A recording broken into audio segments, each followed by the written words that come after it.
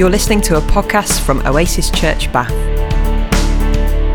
To find out more about us, visit our website at www.oasisbath.org. This last month or so, we've been talking about, the series has been entitled Wholehearted. And we're at the end of that series now, and it's been, I think, quite a helpful series. I know many of you have said that it's been quite helpful as well.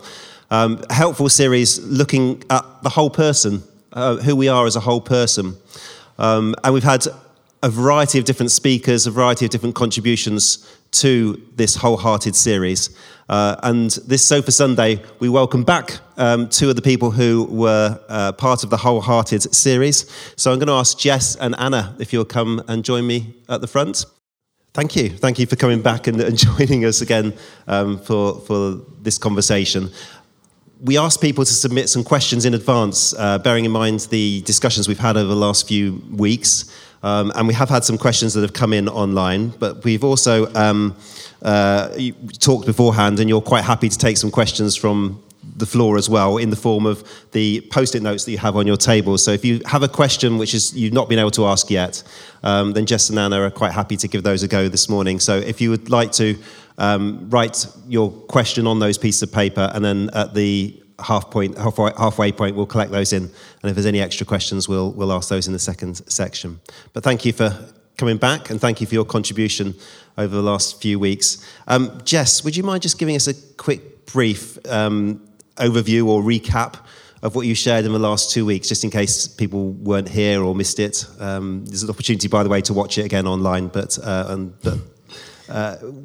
a quick recap for us. That would be great. Yeah, so I was talking about recovery, and in the first week we explored what recovery means and what might stop us reaching towards it using the victim triangle.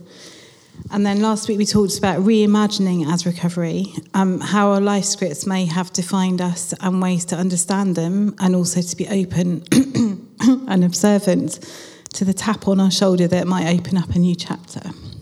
Okay. Briefly. Thank you. That's great. And there's so much more to it than that. And it really is worth going back and listening to or watching those talks. So thank you for that. One of the phrases that came up quite a lot was the idea of trauma and trauma-informed. I know you've got sort of different thoughts on that. Anna, do you want to just go first about what trauma-informed or trauma-informed recovery or trauma-informed yoga means to you? Yeah. So I am trained as a yoga teacher, and then I did an extra training on top of that to help people who have experienced trauma and use yoga as a trauma therapy. So we'd use the term trauma-informed yoga or trauma-sensitive. And I guess it takes the idea of yoga being very beneficial for bringing kind of healing to the body, which hopefully helps us start to access healing to the mind.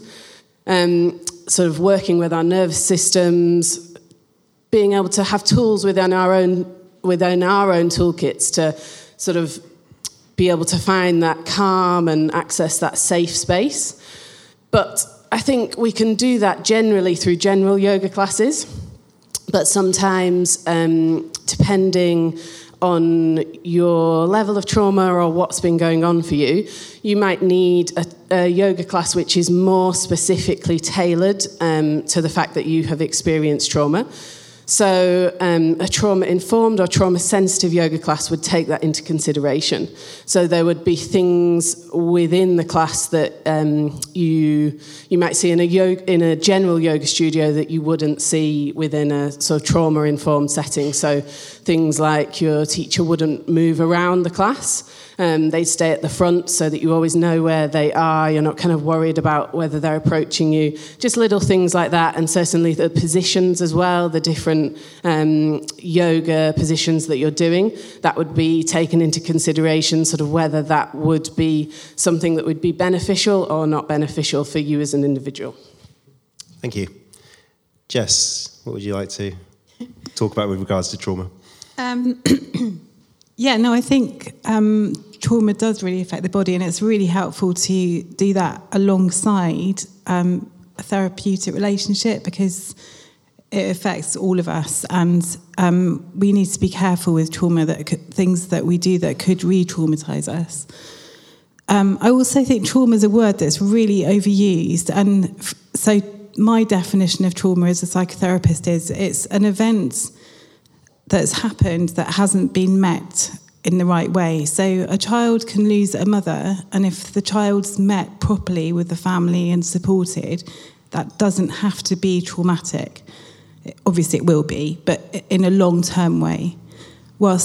So it can be quite a small thing, or it can be an ongoing situation like emotional neglect or anything that also is traumatic, and that's like a very brief. No, that's good. I mean, it's a good conversation because trauma affects in so many different ways. Yeah. And we talked last time about different, last Sofa Sunday, about different methods that some of us perhaps use to help in our day-to-day wellness and well-being. And obviously yoga is significant for you, Anna.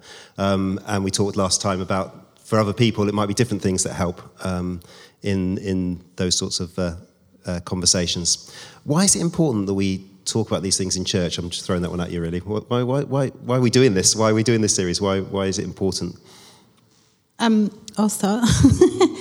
I think we're called to love ourselves as we love others, and I think it's very difficult to love others if we don't understand and love ourselves. So that's where I come from. It's really important to get a healthy relationship with who we are in order that we can have healthy relationships with others. That's really good. I mean, the whole idea of love your neighbour as you love yourself, sometimes we forget the love yourself bit. Yeah, definitely. And yeah, the whole premise of that is that you can only love others if you love yourself. Mm-hmm. Yeah. I think for me, we are all going through stuff. We have all experienced stuff. And it's about where can we find help? Where can we start to help ourselves? And it's brilliant that as a church, you know, we're opening our doors to people who've experienced lots of different life experiences. And, you know, if we as a church can encourage each other to bring that and to find healing and to seek help from each other, then that seems like a wonderful thing. Excellent. I want to go a bit deeper, Anna, into your past and to your background in terms of some of the work you've done. Because your work goes beyond the UK, doesn't it? So can you tell us some of the stories from some of the things you've done in the past? Yeah, so my husband and I have been very connected to an Oasis programme that runs in South Africa for a long time. It's how we met, and we've both sort of volunteered there. And a few years ago, we took 2 of our children to live there for 18 months to support the work in Oasis South Africa. And the work that I was doing was specifically with a program called Greenlight, and that worked with, I use the term, I know there's different sort of terms to speak about this group of people, but I'll use the term sex worker because that's the term that they used in the program, to support sex workers in Johannesburg. And I was using my knowledge around yoga and specifically trauma-sensitive yoga to support the men and women within that community. And that was an amazing thing for me to be able to do and to be able to be part of. And just to kind of, for my learning, to see how trauma has affected them differently, but also poverty as well, you know, not just their work as sex workers, but also their situational poverty. That means that they very much had to repress what was going on. You know, they held things very deeply within their bodies. It was not at the surface. So, you know, things were dealt with through joking and laughter and kind of teasing each other, or not dealt with maybe. But we still saw amazing results from quite a kind of often quite closed people. You know, one lady said to me at the end of one of the classes, I come into these classes feeling like I carry a weight within my body, and at the end of the class, the weight has lifted. And that for me I was like, yes, we've done something and this has been helpful. So yeah, it was such an amazing experience for me to be part of that. And do you notice, what differences do you notice between the work you're doing in South Africa and the work you're doing here? Are there any major differences you've noticed?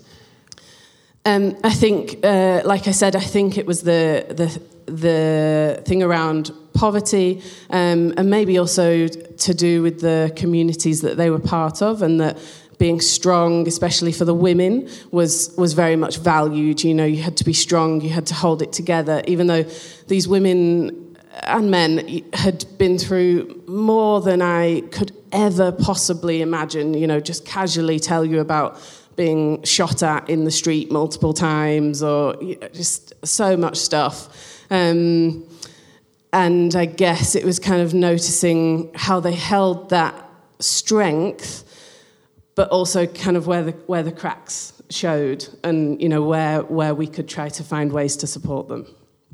Thank you. Last week we talked quite a lot about reimagining scripts. And I want you to just pick up on that reimagining scripts with you, Jess, for a moment. I like that phrase about reimagining the scripts of our lives and the things that we go through and the things that have affected us up until the point we're at now. I was also mindful of the fact that sometimes it can feel that things are beyond our control, that there are other factors which perhaps affect our scripts, which we might feel that we have no influence over. I wonder how you'd respond to that. Well, life does happen. So there's two kind of different things, really. Firstly, the script we're in, we will be surrounding ourselves with the people that we need to fill the roles in our script, and that's a subconscious thing. So some of it is about looking at who we've got around us to support us and how they support us, if there's anyone there to support us, and all of that kind of stuff. So there's a kind of more philosophical overview of it. And then I can't remember the second part of the question. It was just, about whether there are people who are part of our script which we feel that we can't actually have influence over, or situations that have brought us to a place that we can't have influence over, or feel like we can't have influence over. Yeah, and we can't have influence over things sometimes. But it's how we live with that, accept it, use it for the best. We live it's a cultural thing that we fix things, and some things aren't fixable. So it's learning to live with those things rather than kind of conform to the culture we're in, which is that everything's got a solution, and we're humans and shit happens, basically. So it's the bigger picture. Yeah, thank you. Is there anything, Anna, you wanted to add to that? Or, no, that's fine. That's great. I'm conscious of the fact that some of the things that we talk about in terms of the last Sofa Sunday that we had, things like yoga, things like the wellness trips that I do, in terms of the European sauna trips that I talked about last time, can be quite expensive things to do. They do have a sort of privilege connected to them, and one of the questions that we've had in is relating to that, the link between privilege and recovery. And is recovery easier? Is it related to the privilege that you have? Or are there ways of accessing recovery which don't have to cost money?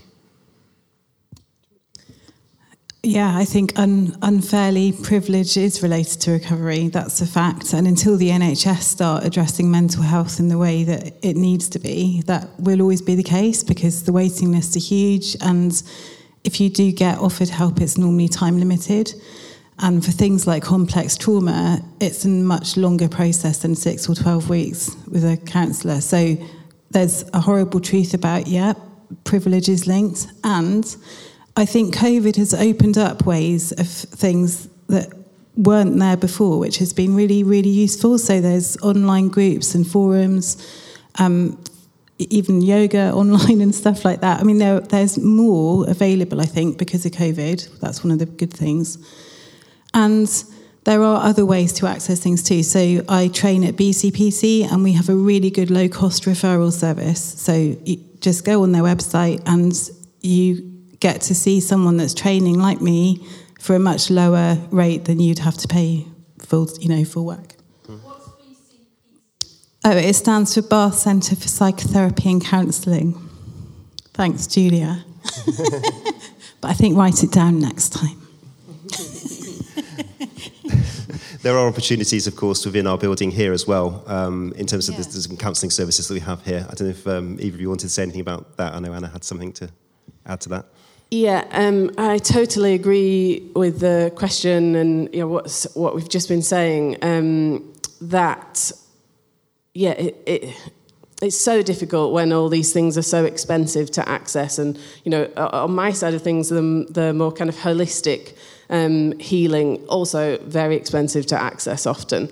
But I guess some of the stuff that I do is kind of around what you can do in your day-to-day to take a little bit of control where possible of those moments of stress and anxiety, where we can start to work with our own nervous systems. And a lot of that is through, it kind of seems a bit obvious, but, your stuff like your breath work, exercise, meditation, those things that help us come out of fight or flight, and I guess kind of notice what the body is doing. Learn to notice what your body is going through. Notice those signs of anxiety, those signs of stress, whether you feel like you've been building up that kind of stress response all day. Is there something that you can do to step in and kind of have a little bit of your own autonomy? And I know that's difficult, especially when there's complex trauma as well. But yeah, like Ian was saying, as a church, I think that's something that we're super keen to explore, where we can support. And I'm in conversations with the church at the moment to sort of look at how we can offer something which would be more affordable for people. Thank you. I was just thinking, what we forget is the most obvious reason for distress and depression is a lack of connection to people, and that's free here. So being connected to each other will automatically improve our strength and well-being, even if we're not addressing the actual problems. But it's so important, and I think we live in a very lonely society. So there's something about community interaction. So connection that is makes free. A difference. Yeah. And not to do with privilege. Do you think that online and the internet world that we're in now has influenced that? Has it made a positive or negative difference? Have you noticed? I sprung that one on you, I know. It's a huge topic, and I've done quite a lot of research on it because it serves two purposes. That gives a false sense of connection, which is also important if you're isolated, that there is something. But I think we look to it for things that can't be found in it, so that can actually be really damaging. Some Christians would say, some churches might say, that actually we just need to rely on God. Our relationship with God is enough to get us through the traumas and the things that we struggle with on a day-to-day basis. How would you respond to that? Either of you. Do you I can, yeah. So my granny had severe depression over, she's still alive, over the kind of many years of, she's 96 now, the many years of her long life. And there were certainly, times when things were so bad. And maybe there were comments that were made around, her experience of depression and her faith and was she praying hard enough and that sort of thing. They couldn't have prayed harder. They were the most devout Christians you could ever imagine. But I think, as Jess said, what was wonderful about the church and wonderful about her faith, and still is that the community surrounded her, and she was able to access that support there. So I think it's just so important for us to remember, to just kind of take notice of what might be going on for the person next to you or the person in your micro hub, and just kind of make sure that we're checking in, because that is so important for her. it feels like to me that we have multi-layers as well, that we come with different faces and different hats wherever we go. So what we see amongst us here, when we have our sort of interactions, so in fact we know each other quite well, many of us know each other quite well, means that perhaps you go a bit deeper, but there are things that we're different people in different situations, and there's different parts of us that sometimes we keep hidden. Yeah. Would that be true? Yeah, absolutely. I think I am terrible at small talk. I sort of find I don't know what to say, and I don't know how to get that little bit deeper. So I certainly find those. We've recently started a monthly micro hub, and just having those opportunities to get that little bit deeper with people as a new family to the church, with kids, downstairs, and sort of not being able to have those conversations very often. It's so helpful. Can I just say about the God thing? Yeah, go for it. If we're praying to God all the time for something, we're not being open to what's around us. And I just go back to the joke about him telling us to buy a ticket. So they're both in there. So just to explain that joke again, Should I tell it? Yeah, you tell it. You tell it. You'll tell it better than me. A man's praying desperately to God, please, God, let me win the lottery. I would do so much good with the money. You know how skint I am. And he prays and he prays and he prays. And eventually God says, buy a ticket. So we're not saying that prayer isn't important. Prayer is very important. Don't want to be heard to say that that's not important. No, it's but really actually, important. We also need to ground that in reality as well. Yeah, absolutely. And praying is a way to resource other avenues, I think, as well. Yeah, excellent. Thank you. We're at that point where we're going to take a break. And it's really good to hear people chatting again, because this is community. This is part of what we're talking about this morning. This is the way we interact. And actually, this is church, the way we interact around the tables, and the things that we do, which are not front-led, is just as much church as anything that comes from the front. Probably more church, if I'm honest, than anything that comes from the front. So it's good to hear that buzzing around. We've had a few questions, and we've had a few comments as well. So I'm going to start with one of the comments that's just feeding back from some of the things we've talked about so far.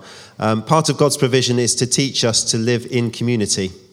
If God answered our prayers by miracles alone, and we shut ourselves away in our homes, we wouldn't get that community connection. I guess that sort of feeds into what we were saying earlier on, really, that it's both, really, isn't it? It's about sort of relying on God, but also allowing others to be part of that journey as well, and God to use other people in that journey.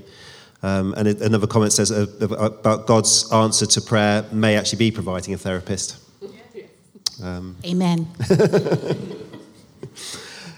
We'll come on to some of the other comments and some of the other questions that have come in a few moments. But we did ask people to submit some of the questions in advance as well. So thank you to those of you who have done that.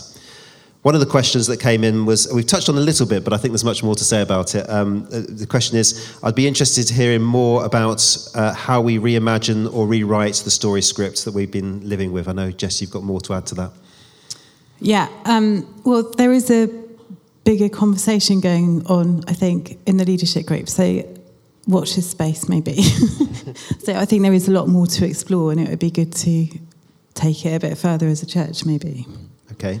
Oh, you've left us on a cliffhanger there. It's such a big topic. And it feels like one of those Channel 4 programmes that it's just going into the break now. Yeah. Watch this space. It's a huge topic, but I think just noticing and learning to notice, because noticing is something we don't do. It's like you were saying, it's part of mindfulness. Just slowing things down and giving things time, really, is the first step. Mm-hmm. So that phrase, reimagine, or rewriting the scripts and rewriting that story, that I guess can be a different experience for different people, and it will be, because we're all unique. So it's fine. It's listening to the tap on the shoulder, and as we said last week, firstly being aware of how we have been imagining, and secondly noticing what's tapping you on the shoulder and being able to start the process of reimagining. Excellent, thank you. What day-to-day strategies can you share that people might find helpful to build into their days that can support their mental well-being? It's another question that's come in online. So what day-to-day strategies can we adopt? So recently I helped run a programme with the NHS, working with leaders who have experienced burnout post-pandemic, which, there's been a lot of sort of hand-raising saying that that's a real issue.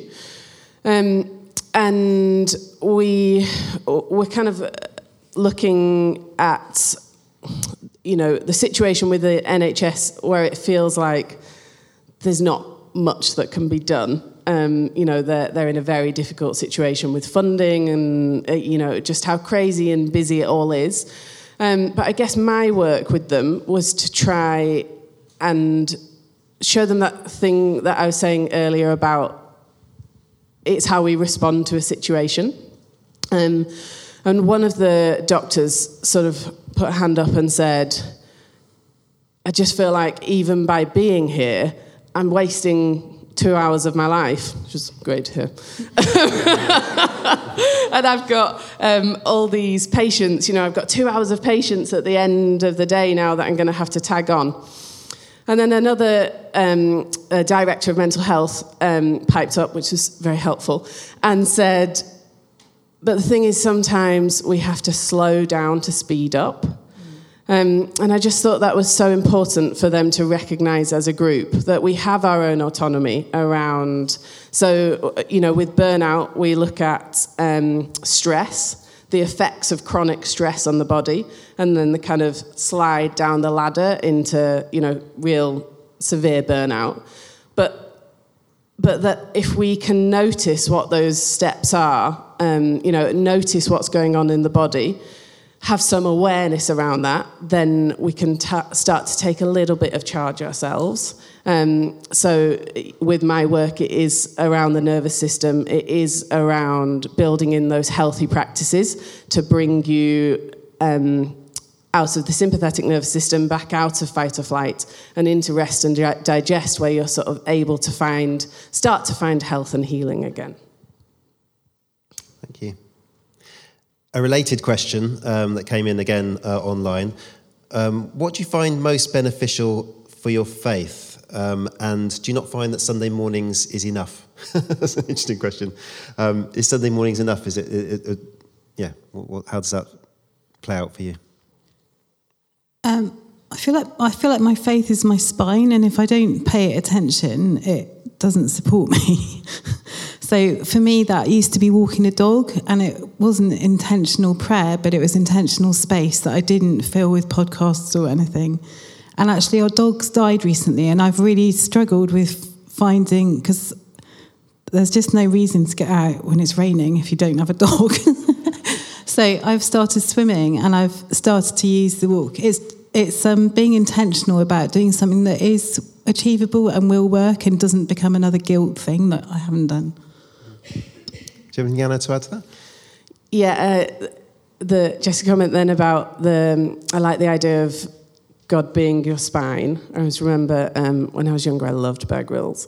And he said when he climbed Everest, he was always asked, did God help you get up Everest? And he said, oh, did you find God on Everest? And he said, I didn't find God on Everest. God was my backbone that got me up and down it. And I guess for me, it's like Sunday mornings are great. Like I said, I'm not, sometimes not great at small talk. I'm often just running around after children. So it's, like Jess was saying, finding those moments of connection for me.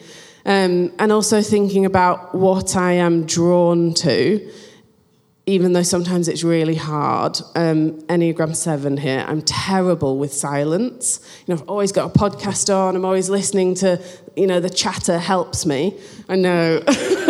But I know that what I crave the most is that quiet space. My mother-in-law is a very devout Catholic, and she said that when she had small children, she started going on her own to Mass during the week. I can't tell you what I would give to just go and sit in a Mass or, just a quiet church on my own and just kind of be, even though I might find it really hard, I sort of feel that calling that is what I really need. I think one of the threads that's coming through this morning is the fact that we're all different, and what we find helpful, what we find triggers us, is going to be different from person to person. The things that give us excitement, the things that would give us joy in life, is going to be different from person to person, and the way we find rest and recuperation and where we get energized is different from person to person. And I think recognizing that is important, and recognizing that we are all formed as unique individuals. We talk about being formed in the image of God, but we're all formed in unique ways, and in different ways, which in itself, I think, actually just shows the diversity of God, which is quite good. The Bible teaches to love your neighbour. What should you do if that becomes hurtful? Perhaps they don't return the love. Wow. I think if you look at why it's difficult to love your neighbour, there's probably something about your neighbour that niggles you a bit about yourself. So if we can recognise that, it's a good way of just being able to step out of it a bit and realise what the problem is and try and practice compassion. But some neighbours are a nightmare. Yeah, we're not just talking geographical neighbours, we're talking about some people, that could be geographical neighbours as well, the person next to us. Anna, anything to add to that? Yeah, exactly that, I guess. How can you find those ways to be able to cope with your neighbour better? And how can it not be about you? It's probably telling you more about them than yourself, and sort of, not make that struggle something that kind of deeply impacts you. How can you make that a positive thing for your experience? Yeah, thank you. I think when things are really difficult and intense, having the discipline to be able to step outside slightly and look in on it is really helpful, rather than being in the moment furious because someone's in your parking space or whatever. That's a good discipline to try and cultivate. Yeah.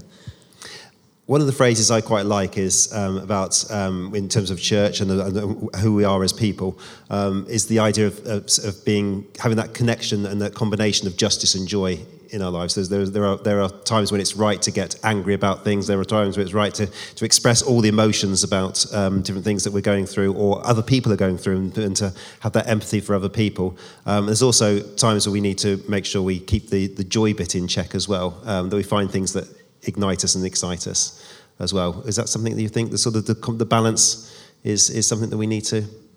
Yeah, I think it's critical. Otherwise, what's the point?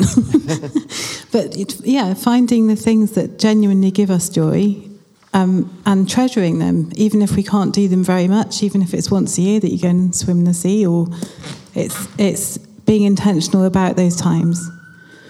I watched the Oprah Winfrey with Michelle Obama's interview about the joy, her book, which is called something about the joy within us.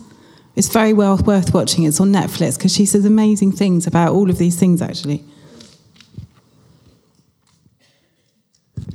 I'm getting bits of paper handed to me as we go through. I can see people still scribbling down. We are going to finish at past. We've only got 5 minutes left, so I'm just going to go rattle through some of the ones that have just come through. So I've got some comments that have come through as well, which is good. So, like Legally Blonde, we must get involved in the process. We must take the steps onto the rescue boat. That's sort of taking the analogy from earlier. A parent doesn't do everything for their child, or they cannot grow and learn or be empowered. Or be resilient. Resilience is something that we need to cultivate a bit more. Mm-hmm. Love doesn't mean staying in a situation, accepting hurtful behaviour. Holding your boundaries is all part of love as well. Absolutely. Mm-hmm. And God is in all people, in all resources. Using resources is connecting with God. God wants us to have autonomy and be part of the process. We have to get involved to, in action, reach out it's part of our growth. There's a sort of theme that's coming out, isn't there, this morning, which is quite nice. It's about sort of, yes, relying on God, but also what we can do in that process and what other people can do around us as well. On rewriting the scripts, this is a recommendation. I recommend the YouTube video from Davina McCall, How to Overcome Any Trauma in Life. I don't recommend that. Okay, fair enough. I have very strong feelings about it. Okay, fair enough. Can take it as you like then. She talks about going back into her childhood and rewriting the script. So there's, I suppose, the picking up on the theme about rewriting the script is where that comment comes in, I guess. But yeah, okay. Again, that's where we're all different, I suppose, and get different opinions on those sorts of things as well. But there are other things that we might find useful and helpful, and we can obviously share those with each other. We are getting towards the end of our time today, and I'm sure there's much more we could discuss. Jess and Anna, I guess, you're usually here on a Sunday morning, so there's always opportunity to talk more and to talk to each other as well. Jess has agreed to pray for us as we finish our formal time together this morning. Yeah.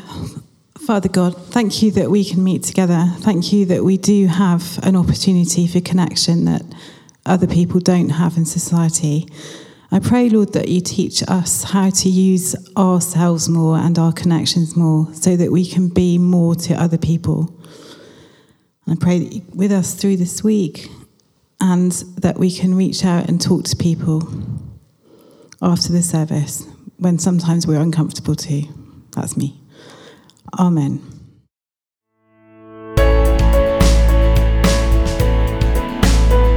You're listening to a podcast from Oasis Church Bath. To find out more about us, visit our website at www.oasisbath.org.